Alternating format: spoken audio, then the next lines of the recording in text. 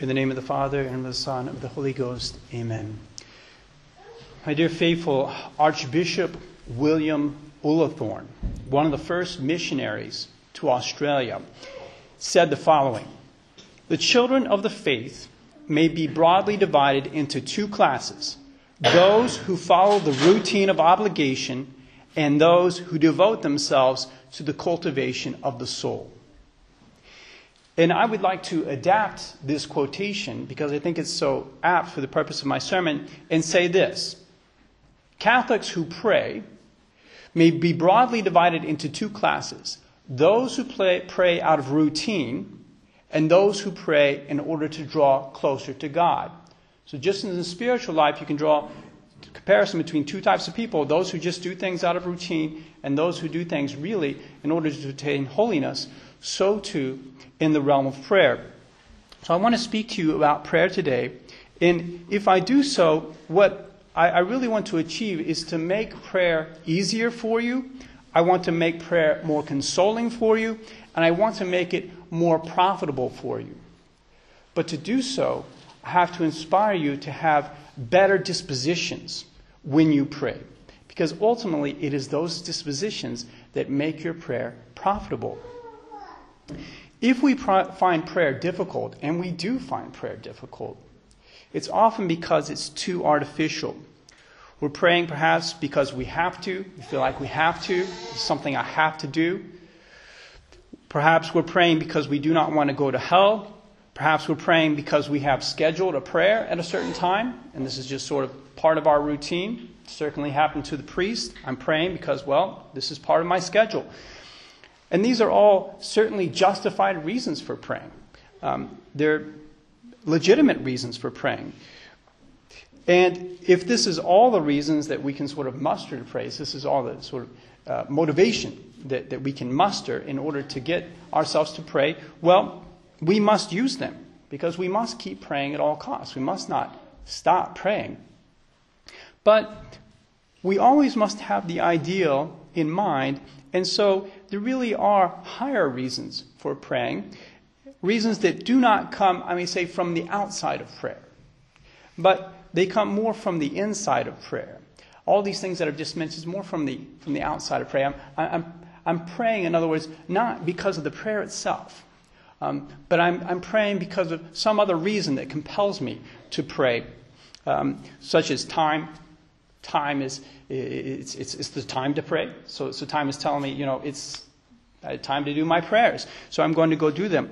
Or it's the will of our parents. My parents are telling me to pray, so I'm going to pray right now. Or some sort of call of duty. I feel like it's my duty to pray. But really inside of me, I'm not really wanting to pray.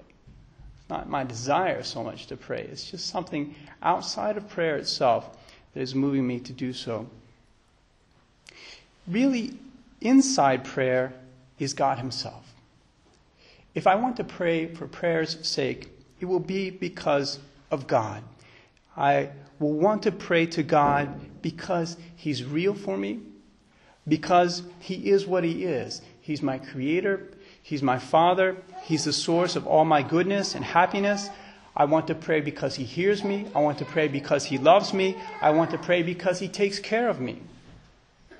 And these things attract me to pray. These things move me to pray. I realize who God is.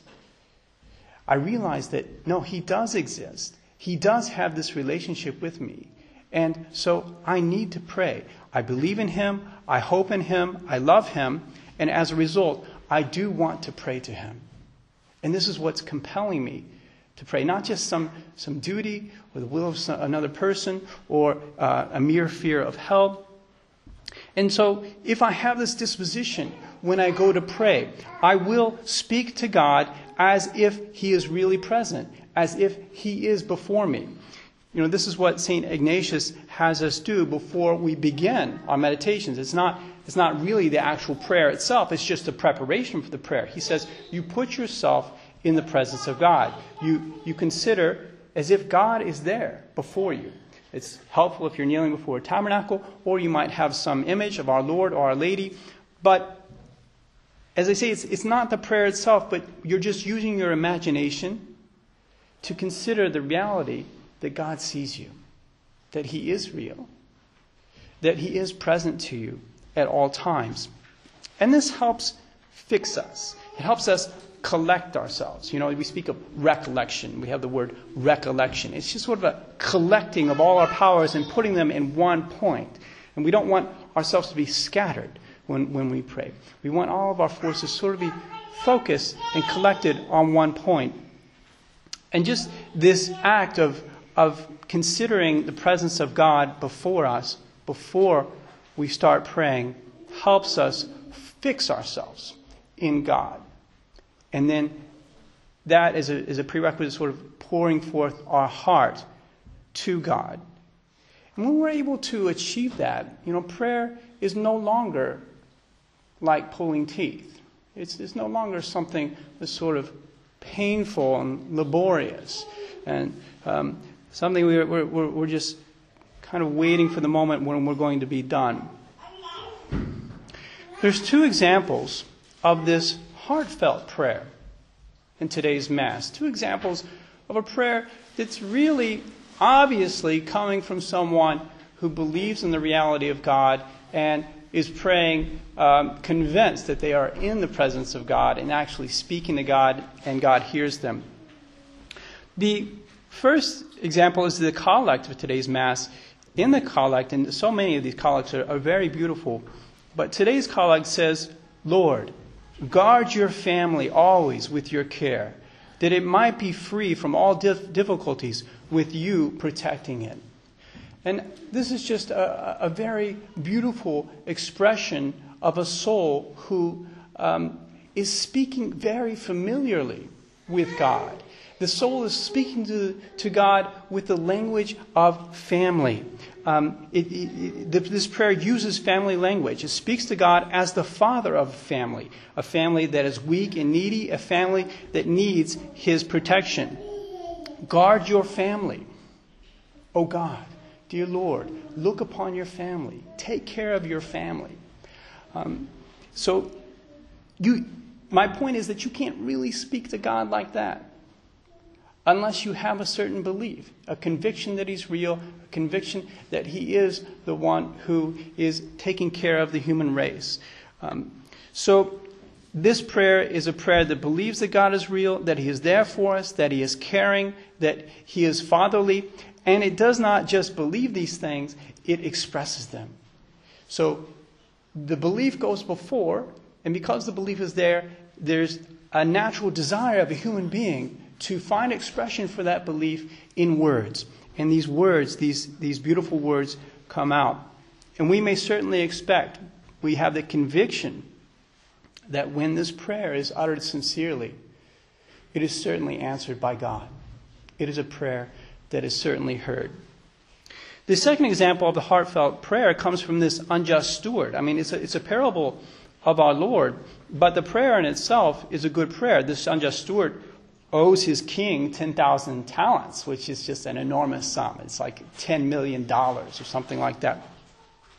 And of course, the king is God, and we are like the servants of the king who have offended them, and we owe him a debt. We represent the unjust steward. We've sort of trafficked with our life in this world unjustly, and we owe God because we have offended Him. So the unjust steward at the beginning of the parable provides a certain model of how we are to pray when we have fallen into sin. When we have accumulated this debt to God, he casts himself at the feet of the king and just says simply, "Have patience with me, and I will pay thee all." And our Lord Himself tells us in the parable that His prayer was answered, that the heart of the king was moved. At first the king was saying, you're going to be sold, and your wife and your children and all your possessions, I'm going to take them all because you owe me $10 million. And then after this act of humble submission and begging for mercy, God hears the prayer, forgives him all the debt. And if the unjust steward was later punished, it was precisely because he did not show that same mercy to others. He didn't act like God acted towards him. You know, when someone else has the exact same prayer to him, he does not act like God our Father acts. And this brings me to another aspect of prayer that's extremely important. I mean, the first thing that I'm trying to emphasize is that we really must try to pray to God as if God is real, as if we are in the presence of God with a certain faith, a belief that there is a God, that He hears me, that He's my Father, that He loves me. We must try to have these dispositions when we pray. But we also have to pray to God as if God is God. We often pray to God as if we are adults. In other words, we pray in a way that an adult would speak to an adult. And this is perfectly fine when we're dealing with our fellow human beings, because, I mean, we're all equals. But the thing is, we are not equals with God. God is above us all. And in relation to God, we are not adults. We are much more like little children in relation to God. He is our Father. He's not our brother or our pal. You know, He's the one who creates us and sustains us. And so in prayer, we're often not playing our part. We're playing a part that's bigger than we actually are. We're praying as if we have much more control of things, much more of a handle on things than we really do, in all honesty. So this is why our Lord tells us, unless you be converted and become as little children, you shall not enter into the kingdom of heaven. Whosoever therefore shall humble himself as this little child, he is the greater in the kingdom of heaven. So, as I say, because that person is more conformed to the truth, to the real reality of things. Our Lord does not say, it's striking because He does not say, unless you become like adolescents, or unless you become like preteens, or like tweens, or whatever it may be. He says, unless you become like little children. So He's not looking for you to be a 13-year-old. He's not looking for you to even be a 10-year-old, I would say. It's much more like a 7 or 8-year-old is what He's looking for. The simplicity, the innocence, the straightforwardness of little children. So when you pray, you must try to have the dispositions of a 7 or 8-year-old towards his mother and his father. What are those dispositions? As I say, little children are very simple. They're very straightforward. They are without guile. They're not complicated. They don't hesitate to speak to their parents about the things that trouble them. They do not hesitate to seek affection from their parents or to give affection to their parents. Little children are spontaneous. They just immediately, what's on the inside is shown on the outside, whether it be their affection for their parents or whether it be them sharing with their parents the difficulties that they are experiencing. But we, as adults, for some reason, we don't often do this with God. When we're troubled, when there's something wrong in our lives, and there's often something wrong in our lives, we immediately start to think about how we're going to deal with it ourselves, as if we do have this total control over our lives, which of course is certainly not the case. Many things in our lives are beyond our power. So we start thinking, how am I going to deal with this? How am I going to cope? What am I going to do? We start planning. We start worrying. We start getting anxious. Then we start living in the future. We paint this scenario about what's going to happen in the future. Well, if I do this, then this is going to happen. And then after that, this other thing's going to happen. And it goes on and on. And of course, it's usually bad because this sort of exercise is like a playground for the devil. St. Paul says in the epistle today that our wrestling is not against human beings so much. It's really against the devil, against the principalities and the powers. And we have to be aware when the devil, who knows our weak points, when he's going to be there and try to bring us down. And certainly if we get in this habit of trying to live in the future and really plan out the ideal future of the way we want things to be, or we become convinced that we can manage things, this is a great opportunity for him to paint the future as very dark. And when he convinces us of that imaginary picture, we become sad, and we start to feel the pressures of our life and the world coming down on us, and we enter into a spiritual state that is quite unhealthy. When in fact the solution was there for us all the time. Our Lord and Our Lady were there all the time. And it's almost like as if we don't think about speaking to them about these things until we're almost forced to. That's certainly not the first thing we think about as a necessary solution and as a right solution. In other words, when I'm faced with the troubles of my life, the very first thing that I need to do is speak to my Father and Mother in heaven about them. I need to orient myself in this trouble to a supernatural perspective. I need to try to see these troubles as best I can from the perspective of God and not from my limited human perspective.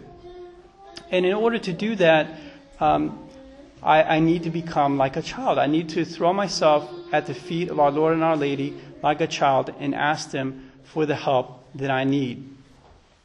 What we typically do is if we come up with a solution, all right, we come up with our desired solution, we've planned out how we're going to settle this, and then we pray a rosary for God to effect that solution.